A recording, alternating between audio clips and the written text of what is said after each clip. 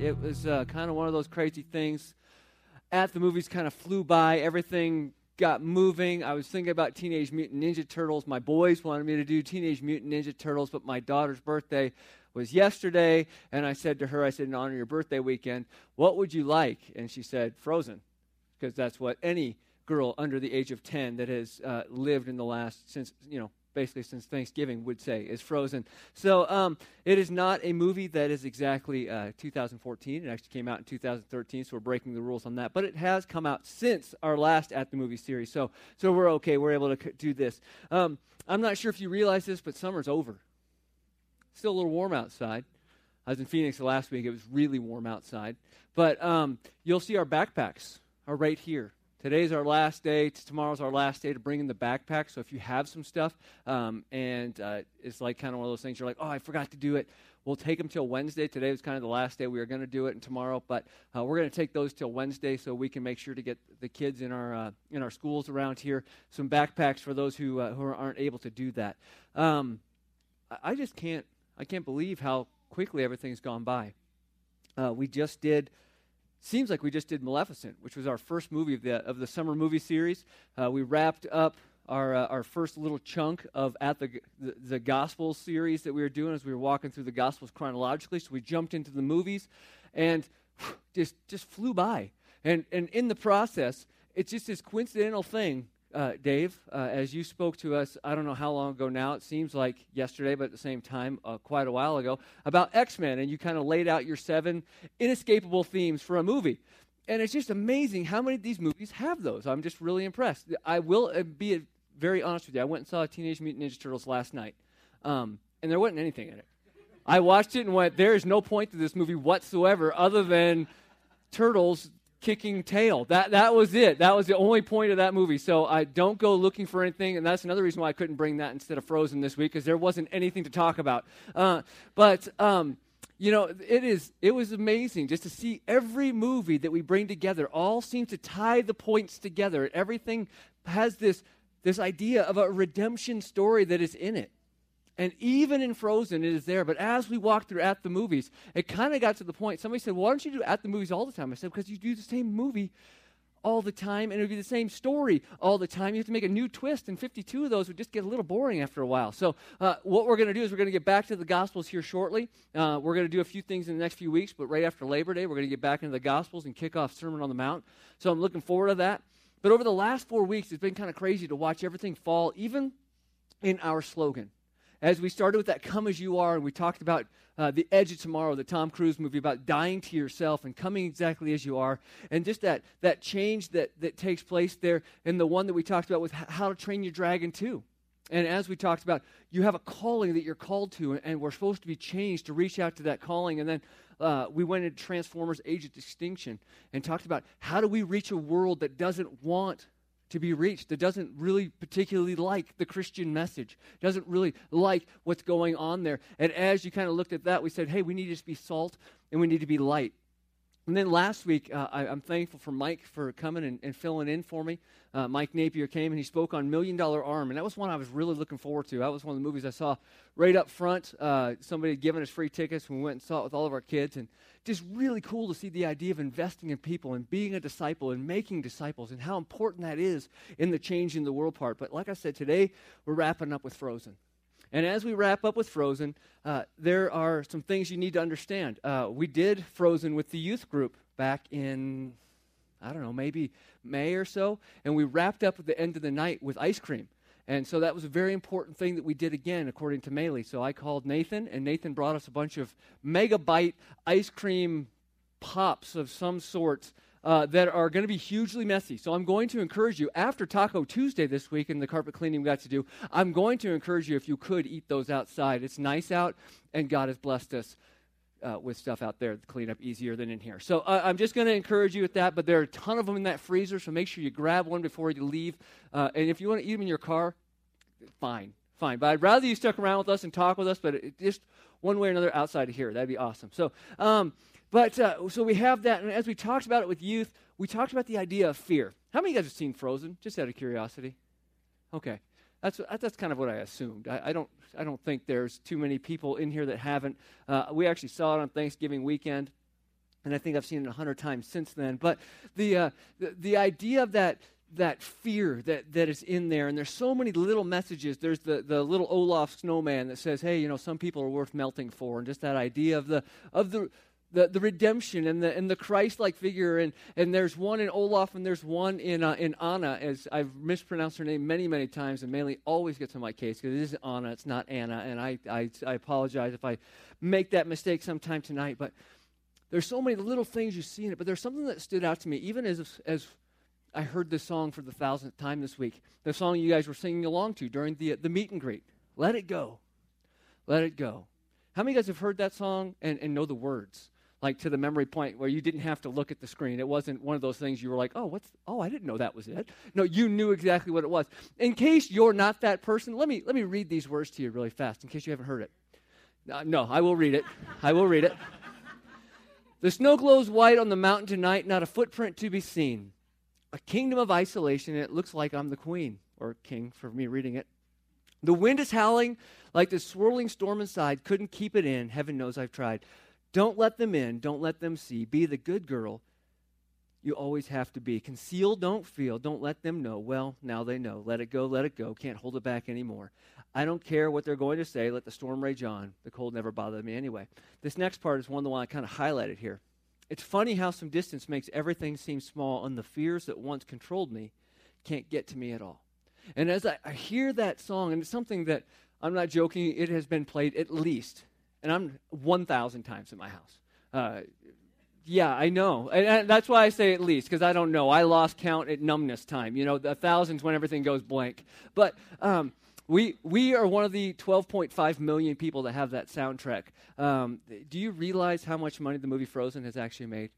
It is at the $1.3 billion mark right now. $1.3 billion. It has beat out Lion King, who used to be Disney's highest producing movie. It has beat out Lion King. It is third only in total profits to Toy Story, which has been out for 12 years, and Winnie the Pooh, which has been around since the 60s or 50s. I don't know how long it's been around. Those are the only two Disney groups of characters that have made more money overall in selling everything, except it just blows me away. I mean, it's just a small movie, but the whole thing is as I thought about this song and heard it over and over and over again, and I hear it, and Maley, she has her own dance moves to it. It's ridiculous, but it's funny at the same time because she starts doing, and I'm like, what are you doing? She's like, this is the move to it. I'm like, since when? Did they have a YouTube video that you watched that I haven't? But she goes out there and she's dancing around, and I hear the words to it, and I know Disney didn't intentionally do this, but I think they're singing those words to the church. And I know you're like, wait a second, how could that possibly be? The church is an amazing community, and I want to tell you all thank you so much for your prayers and just support. And me being gone last week, my mother passed away last Thursday at 59, completely unexpected. We loaded up Friday morning. My sister flew in from Colorado to here, drove out with us out to Phoenix. And it was just a whiz-bang. Everything moved really, really fast. But, I have no idea how, other than God's grace, God's mercy, God's power, that I was able to preach my mom's funeral. And I didn't shed a tear. And it's not from being cold. It's not from being anything. I just had a peace about the fact that I knew where my mom's at, and the fact that I knew that, again, I would see her. I knew that she had no more hurt in her body. I knew that she would not fight demons anymore. I knew that all the little things that made up her life were all taken care of now. And that was an amazing thing. And your prayers, I'm sure, helped me through all of that. So I appreciate that. But, even as I think about the church community, even as I think about the church in general and whole, how often are we somebody when we walk in here that's different than is what's out there? How often do we put on something different? Do we hide who we really are to come into the church? We're somebody different at work. We're somebody different at home. We're somebody different in our marriage. We're somebody different with our kids. We're somebody different out in the sports field watching a ball game. I think most people are that way. But the idea of coming into a church, we put on this face, this facade, this mask that covers it up. And we hide. We hide. And as I thought about this idea of this song saying, my fears are gone. They can't touch me anymore. They can't get in there. They can't mess with my mind. I'm in isolation, and that's helping me. There's all these things as I think about what those words were saying. And I thought, how in the world could we talk about taking off that mask? And I got to thinking, last year, or at the movies, we did Lone Ranger. I'm not sure if you remember that. And it was at the end of the summer as well, and I said, we did the Lone Ranger. I gave you and if you remember this, amazing. Okay, I'm just going to let you know that because I went back and went, oh, yeah, that's good. I remember that. After looking at it, reading it, and going through it. But I called it the PG chick flick. You guys remember that? Maybe you do, maybe you don't. Nobody does. I could tell by looking at your faces. But the PG chick flick was this, is the things we're supposed to put on rather than a mask. And that PG chick flick was patience, gentleness, compassion, humility, kindness, forgiveness, love, and kindness. And we did kindness twice because we just need a little extra dose of that sometimes, don't we? And I said, I could go back and probably do that exact same message again, and nobody would know the difference. And I'd been gone all week, so how much easier would that have been? But I said, no, that's not it. Instead, I think, instead of wearing the mask, that we should take it off and be genuine. Be real. Be who we're called to be. Be who Jesus died for. He didn't die for that false, perfect person that we try and put on when we come to church. Because, when we really think about it, what kept Elsa locked in her room for all those years? And then when she finally got out of the room, made her real quick hide her hands and then go out into the wilderness because people found out. It was fear of people knowing who she really was, wasn't it? How many of us are afraid to let people really know who we are? We had our men's Bible study on this last Sunday morning, and we've been going through a book, and it got to confession. And the angle of the book was more along the lines of the Catholic confession, and it was talking about, going and confessing to a priest and so on and so forth. But as we looked at it, I said, how often do we go to one another and confess our sins to each other? To a friend. I mean, we'll confess our sins to God, but you know how much easier it is to confess your sins to God than it is to a friend? It's easy to confess to God because he already knows, and he kind of can't hold you, or won't. He can. He won't hold you really accountable because you can just go back and say, oh, God, I'm sorry, I did it again. But if you go to a friend, you can't do that because they're going to punch you in the throat. That's the well, at least that's the kind of friends I have. But the thing is that we have this really hard time with being real. We have a really hard time because we don't want people to know exactly who we are. But when we get to the spiritual part of it all, when we look at it spiritually, who did Jesus come and die for? In Matthew chapter 9, in Mark chapter 2, and in Luke chapter 5, it's actually recorded. He's talking, and he says, but when he heard it, this is Matthew 9:12, he said, those who are well have no need of a physician, but those who are sick. Who did he come and die for? The well, the perfect, or the sick, and the ones who are hurting, and the ones who are broken. So why is it when we come to the church, we have this crazy idea that we have to be perfect when we walk in here? And it's the very God's honest truth that I think every one of us struggle with it in some way, shape, or form. And maybe I'm just going out on a limb here, but I try and make sure my kids are on their best behavior. Anybody else like that? I try and make sure that I don't have a stain on my shirt when I walk in. And there's more times than one that I'm like, hey, grab something real quick, we got to go. And it's like, and I'm like, oh, are you kidding me? That kind of, that's why I wear black shirts now. But the whole thing is we try and put on this image perfection of exactly how it's supposed to be. But God didn't come for the perfect people because the perfect people didn't need him. You know what did he need? Who needed him? Was those who were sick and broken. And I think when we realize that we're sick and we're broken, we can realize that this is how God can change us, and this is how God can use us.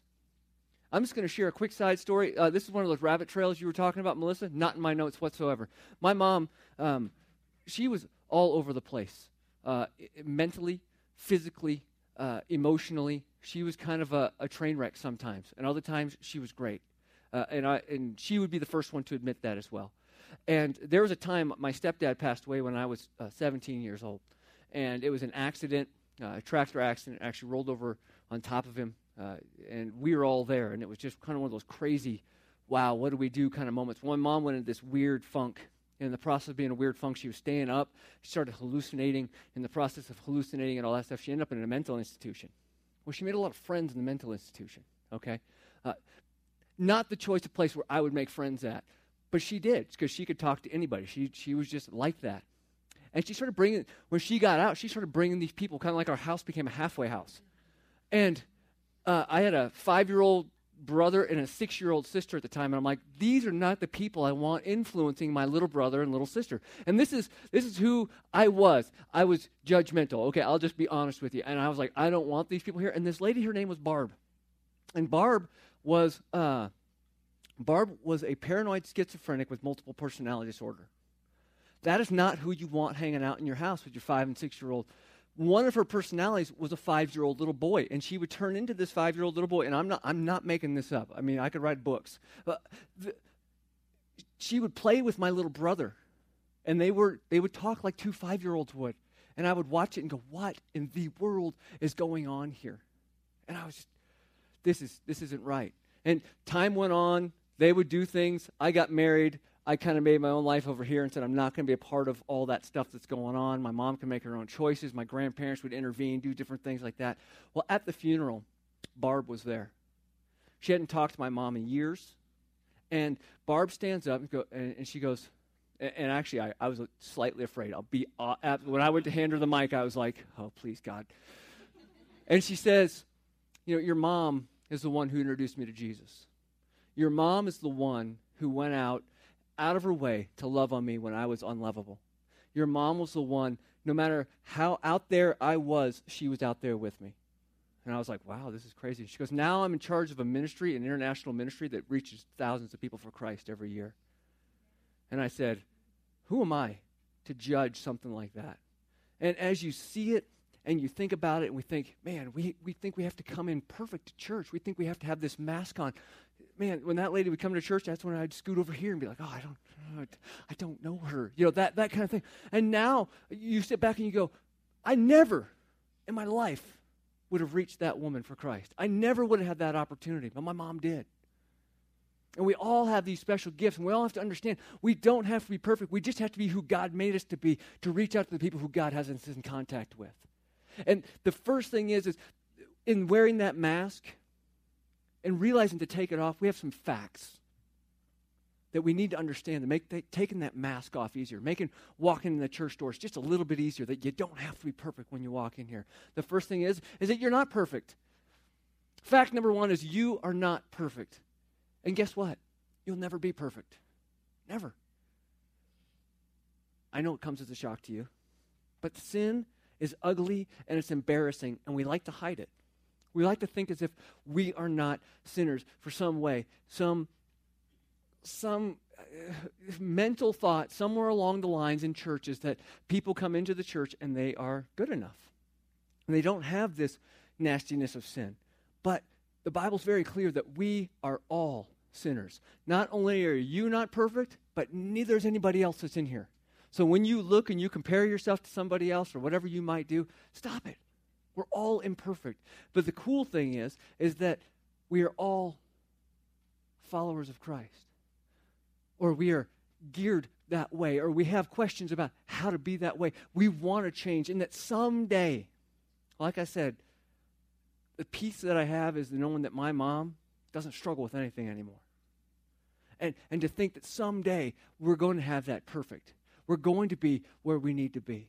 That's awesome, but here isn't it.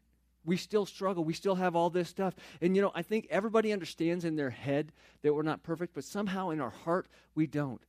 We like to think the church has it all together, that our clothes have to be presentable, that our kids have to be quiet, that all those kind of things. And part of it is our own feeling, and part of it is the person sitting next to me, because if your kid makes a noise and you get that grumpy old person look to you, and you're like, wait a second, whoa, hey, I'm sorry, I apologize.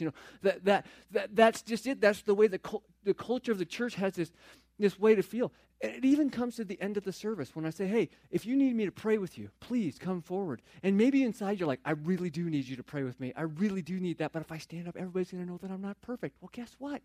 Everybody else isn't perfect too, so it's okay. It's okay to come forward. It's okay to have that. Mark Yaconelli, he used to be in charge of this group called Youth Specialties, and he wrote a book called Messy Spirituality. And I remember this, I found this quote and was like, oh, I got to share this. Because when I read it, I thought, this is the way it is sometimes in life. This is what he wrote. He said, for a period of time, we were lucky to have a housekeeper.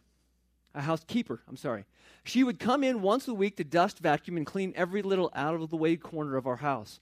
I dreaded the day she came because my wife and I would spend all morning cleaning the house for the housekeeper. We didn't want the house to be dirty, or what would the housekeeper think, right? Isn't that kind of our mentality when we come before God, when we come to church? We spend all the time we can to put on the mask to make our family look great. And I've said it before. We argue all the way to church and fight right up to the second we open the door in the parking lot. And everyone's like, smile. Smile now. You know, that angry smile. And then we go out and we do our thing. We put on that face. But the truth is, we're all a mess. We're all a mess. And once we admit how unlovable we are, how unattractive we are, how lost we are, that's when Jesus shows up. That's when Jesus shows up. Just like it says in Matthew 9:12, he came for the sick, not for the healthy. 1 John 1:8 actually says, if we say we have no sin, we deceive ourselves and the truth is not in us. If we confess our sins, he is faithful and just to forgive us our sins and to cleanse us from all unrighteousness. If we say we have not sinned, we make him a liar, and his word is not in us. Now you may say, I've never said I'm not a sinner, but sometimes we just try and act that way, don't we? We have that action that speaks so much louder than words. We're not perfect, so take off the mask. Second fact is this: you don't have all the answers. You don't have all the answers. It's okay to admit that you need help, and it's okay to admit that you don't have it all together. It's okay to be there. It's all right. Listen to what Proverbs 3, 5, and 6 says. You've probably heard it 100 times. Trust in the Lord with all your heart and do not lean on your own understanding. You know why? Because we don't have it all together. In all of your ways, acknowledge him, and he's going to make our path straight. Lean on God, trust in him. Take off the I know it all, I've got it all together. Life is so simple and easy to navigate mask. Take that off. Because we understand that it's not. Everybody deals with something somewhere along the line. It's amazing when I sit and listen to people talk and go, how did you get to where you are? And you hear the little nuances that happen in their lifetime, and this popped up, and that popped up, and this popped up, and that popped up, and that's how they became who they were. And you're like, yeah. And people look at me, and I could share story after story after story, and it was great sitting with family because that's what we did, and we all laughed, and went, that's why we're crazy. You know, that was it. It was all because of how we were brought together, how many crazy relatives I have, how many crazy parents I have, as a matter of fact. And I say how many because I got lots of them. It's just that's the way it is. That's how we got to where we're at. We don't have it all together. Life isn't simple. It hasn't been. So we can take that off. Nobody has it all figured out. Fact number 3, you're not like anybody else. You're not like anyone else. Why do people wear masks? Why do people put on the masks that cover them up? Is it so they can fit in with everybody else? Absolutely. But we're not like everybody else. We're not that way. We are unique. And the real danger comes in imitating somebody's actions when we fail to imitate Jesus' heart. Because that becomes an empty Christianity, an empty spirituality, a religious version. Not what Christ wants. He wants us to imitate him, not others. And he had plenty to say about people who are acting. You've heard the word hypocrite before. You realize in the Bible it's mentioned 17 times? You know who says it all 17 times? Jesus. He says it all 17 times. It actually comes from the word that's for Greek for actor or play actor. And as you read it, you see these different things in Matthew chapter 6, which we'll get to, like I said, here shortly when we get back into the Gospels and we get into the Sermon on the Mount. Jesus so aptly says it in Matthew 6. He warns against giving just so everybody else can see you. About giving the tithe. In Matthew 6, he also warns against praying just to be seen by other men. And later in Matthew 6, he warns against fasting just for the attention. He says, it's not about trying to fit in. It's not about just imitating somebody else's actions. It's about imitating Christ. I read a commentary that talked about hypocrisy, and it said this: hypocrisy is play acting. Hypocrisy consists in attempting to imitate the people of God or to assume the appearance of being religious without actually surrendering wholly to the will of God. That's when we try and be what everybody else wants to be versus be who Christ wants us to be. That is where we need to come at. We realize we're not like everyone else, so we need to stop trying to be.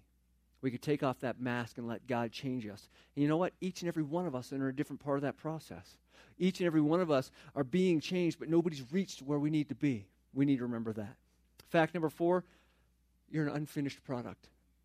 You are an unfinished product. Take off the mask, because he's still making us. He's still molding us. I'm not sure if you remember, it's been probably at least 2, maybe 3 years since we watched a video called The God Chisel. And maybe you've seen it online a time or two before, but it's a powerful presentation that I couldn't recreate if I wanted to. So I've asked Melissa to go ahead and play that for us. Ephesians 2:10 says that we are God's workmanship, his masterpiece. I don't know about you, but when I get up in the morning and look in the mirror, I don't really see a masterpiece, you know? I mean, maybe a Picasso. It's like, but I want to be his masterpiece. I want to be everything he created me to be. And so I go to him in prayer and I say, Dear Heavenly Father, do whatever it takes to mold me into the image of your Son. Make me your masterpiece. In Jesus' name I pray. Amen. Hi, Whoa. Who are you? I'm God. You said the prayer, so here I am. You're not God. No, I am. You said the prayer. That's how it works. Okay. If you're God, then make it snow in here. You know what? I really don't want to make it snow in here because it'd get kind of yucky. Yeah, you're not God. Why do you say that? God wouldn't say yucky. I do. It's a Greek word. Oh. Okay. If you're God, what does Lamentations 15:9 say? Lamentations is only 5 chapters. It's a very short book. Oh. Why was it so short? I was tired of lamenting. Oh. Okay. If you're God, who's going to win the World Series this year? I'm really not into playing games. Why are you so much into playing games? You are God. What gave it away? You answered my question with a question. I did? Yeah, I do that. Don't I? I did it again. Step right up. Here we go. Okay. All right. Hey, what are we doing? I'm going to make you into my original masterpiece. This is the process. Oh, okay. Got it. Yeah. Wait. What are these about? These are the tools I'm going to use to make you into my original masterpiece. Okay. Hang on. Yeah. I thought you were a carpenter. That's my son. Step right up. Here we go. Okay. Oh, hey, God. How do you know what to chisel away and what to leave? I take out everything in your life that doesn't belong there, kind of like dead weight. Ooh, speaking of dead weight, could you chisel right here? It showed up when I was in my 20s and grew around and became back fat. I don't even know why you created that, but I can't get rid of it. I mean, I've tried everything. Like, I tried running, I tried lifting weights. My wife actually talked me into trying Pilates. That was awkward. But I can't get rid of it. So if you would just chisel around here, and then, you know what, if you chisel a line right here and maybe 4 to 5, maybe 8 lines right here, that would be awesome. You're funny. You made me that way. I also made the platypus. With the platypus. All I'm saying is most of my children, when it comes to this process, they just want to talk, but they don't want to do the work. So do you want to talk or can I chisel? Talk, chisel. No. I choose to chisel. All right. Through my Holy Spirit, I'm going to bring up things in your life that I want you to work on. Like your anger. I created the emotion, but you use it in the wrong way. You compare yourself to others instead of me. You tell little white lies because you want to people please. You're lazy, but you try to fool everybody by looking really, really busy. You have a problem with lust? Time out. I don't really have a problem with lust. You don't have a problem with lust. No, I can do it anytime I want. Hang on a second.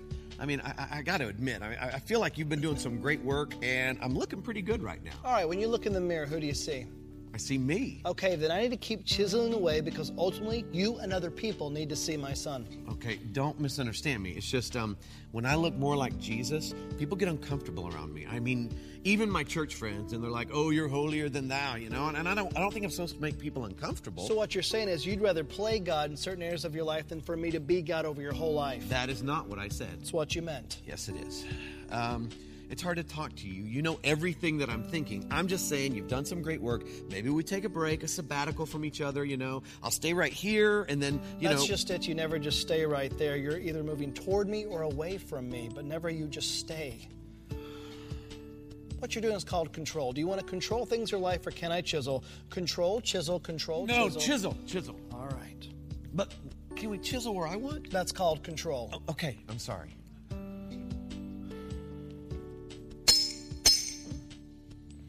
Now this right here, this secret sin that you keep running to whenever you're hurting, angry, lonely, tired, that you think you're fooling everybody, but it's making you a whitewashed tomb. Are you ready for me to chisel this out of your life? Yeah. You see, it's a process. It's not a sprint, it's a marathon. It's your whole life. And you care so deeply about what other people think of you. It's rubbish. It's garbage. The greatest thing you're ever going to hear is at the end of your life when you hear me say, "Well done, good and faithful servant." That's what you keep your eye on. That's the prize, heavenward. Oh, that hurts. Oh, trust me, this hurts me more than it hurts you. Right. Okay. I'm sorry. I don't think you understand this pain. Pardon me? You're asking me to sacrifice a lot, God. Don't talk to me about sacrifice. I know all about sacrifice. I sent my son to die on the cross for pain, for sin, but I also did it for another reason, to give you freedom. Do you know what insanity is? Insanity is doing the same thing over and over and over again, expecting different results. And there are things that you've been doing for years, these empty wells that don't have anything to offer. You've been going to them, and it's insane. Allow me to chisel them out of your life. Allow me to produce character where you keep focusing so much on your image. Okay, but I was thinking. Your thoughts are not my thoughts. Okay, but if we went another way. Your ways are not my ways. I can't. You can't what? I can't be good. That's your excuse. That's your excuse, is that you can't be good. It's not an excuse. I can't. Oh, my child. In the beginning, I said it was good. I made you good. Be good. Yeah, but you and I both... What? Nothing. No, what is it? Nothing, okay? You wouldn't understand. I, God of all the universe, wouldn't understand something one of my children has to say. Try me. It's just, I let you down so many times, God. No, my child. You were never holding me up. I hold you up with my victorious, righteous right hand. Never the other way around. In this relationship, I hold you up. Okay. And chisel away. But just be prepared for what you're going to find in there. Because I know who's inside there. Because I get up every morning and I look at him in the mirror and I hate who I see. Because deep inside there, this little kid who gets up every morning and dresses like an adult. And I go out and I try to do what I'm supposed to do, but I can't, okay? I can't be who everybody else expects me to be. God, I can't even be who I want to be, much less who you created me to be. And so inside is this scared, stupid little kid. But you chisel away. Just be prepared. You have listened to so many voices for far too long that were not from me. And you have totally bought into the lie, haven't you?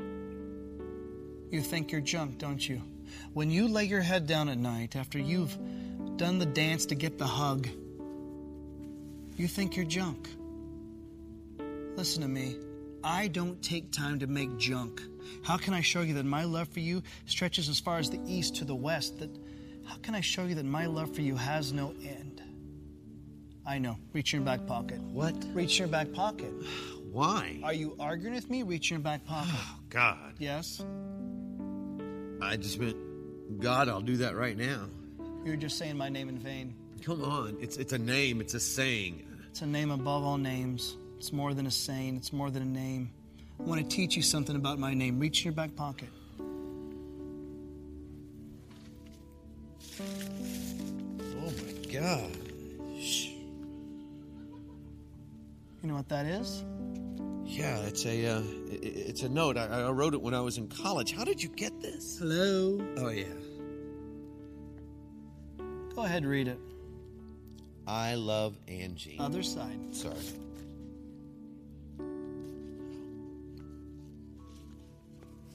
Dear God, did I hear you right today? Did I hear you say that you love me? Even though you and I both know I've messed up so many times. Did I hear you say you want to use me? And I feel so useless. If you'll take me and use me, then God, I give you all that I am. Take me. I love you, God. I love you too. And I love you too much just to leave you where you're at. This salvation that you hold, I don't want it to be some sentimental gush or some head knowledge. I want you to work it out in every detail of your life. And when problems come and chaos happens, don't look at it as a prison, but look at it as a father disciplines his child. A father disciplines the ones he loves. I know, but it's going to be tough. Yes, but you bought into the lie thinking everything was going to be easy when you gave everything over to me. There will be trouble in this world, but be of good cheer. I've overcome the world. I want you to do something. I want you to look out there and I want you to say, Tommy is God's original masterpiece. Tommy is God's... No, not the way you see yourself or you try so desperately for others to see you, but maybe for the first time in your life, the way I see you, the way I created you.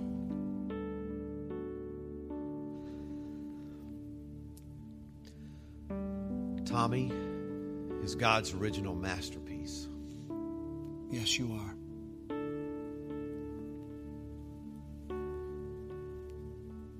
And so are you. God doesn't make junk. You are an original masterpiece.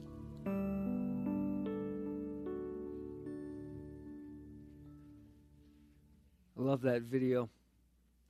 See, the Bible says a lot about being unfinished. Philippians 1:6 says, and I'm sure of this, he who began a good work in you will bring it to completion at the day of Jesus Christ. See, we're not done yet. We're kind of like cookies.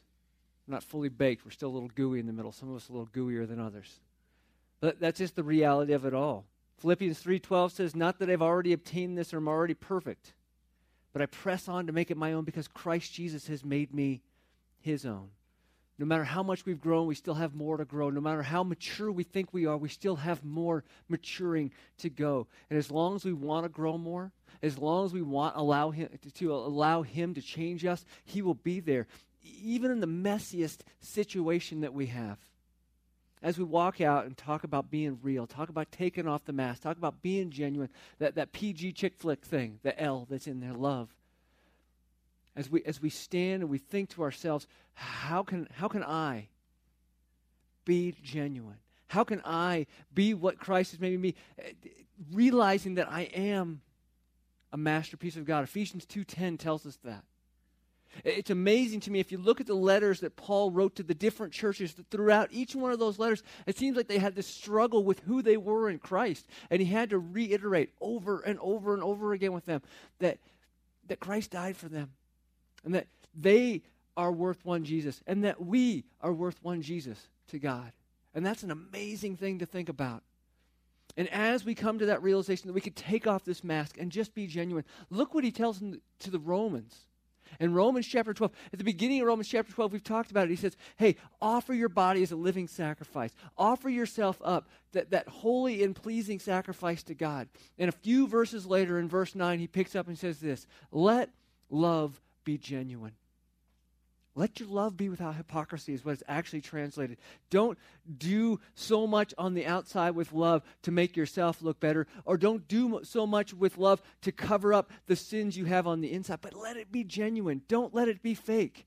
And that's why he says what he says next. Abhor or regard with disgust and hatred that which is evil. Hold fast to what is good. Love one another with brotherly affection. Outdo one another in showing honor. Do not be slothful in zeal, but fervent in spirit. Serve the Lord.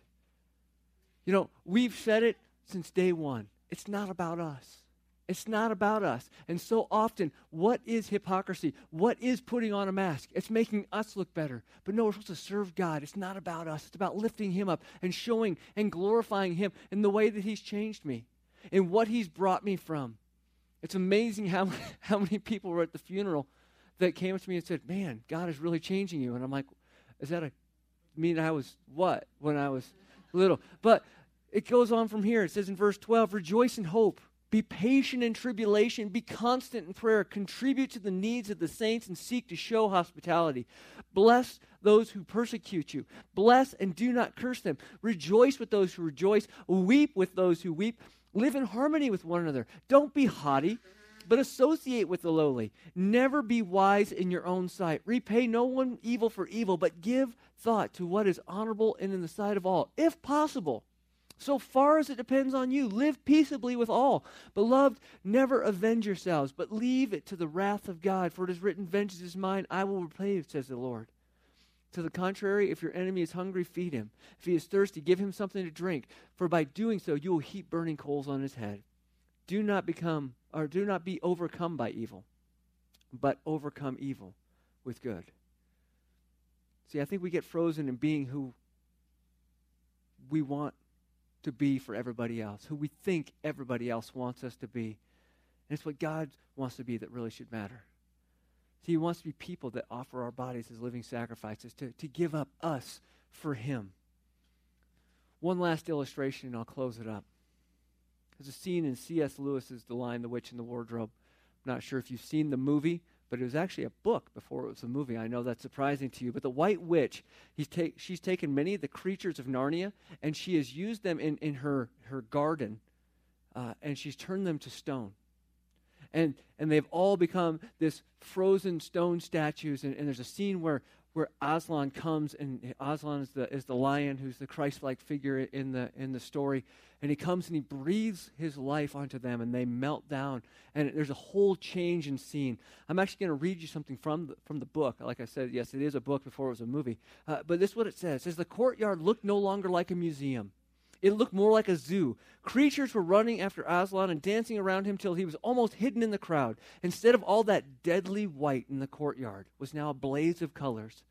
Glossy chestnut sides of centaurs, indigo horns of unicorns, dazzling plumage of birds, reddy brown of foxes, dogs, and satyrs, yellow stockings and crimson hoods of dwarves, and the birch girls in silver, and the beech girls in fresh, transparent green, and the larch girls in green so bright it was almost yellow. And instead of a deadly silence, the whole place rang with the sound of happy roarings, brayings, yelpings, barkings, squealings, cooings, neighings, stampings, shouts, hurrahs, songs, and laughter.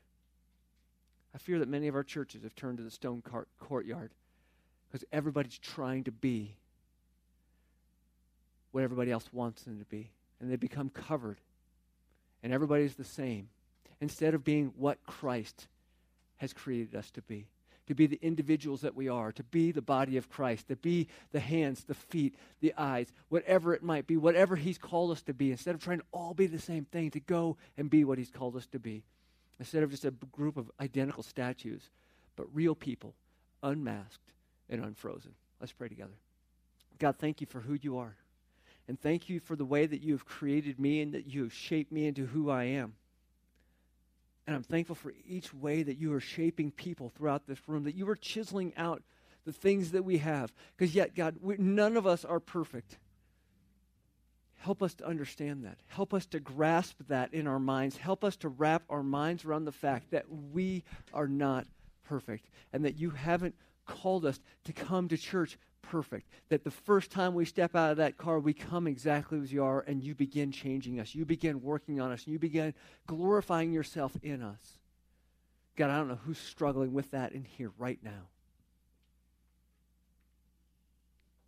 But as you're working in our hearts and as you're working in our minds, I pray, God, right this very moment, that you switch that bunch of lies off. And we look to you of who we're supposed to be imitating. Look to you, to who you've created us to be, who you want us to be, how you want us to reach a group of people that maybe nobody else in our sphere could reach, that nobody else in our church could reach. That, God, you've placed each one of us in our place to change our world with your love. God, even as we sing tonight, even as we lift up praise to you, continue to change our heart. Continue to make it where it's not about us. And Lord, even as we open this time up, that God, if you are working in somebody who just needs prayer, to help them to stand and understand it's not about being perfect. It's about getting closer to you and becoming more like you. We pray it all in your name. Amen.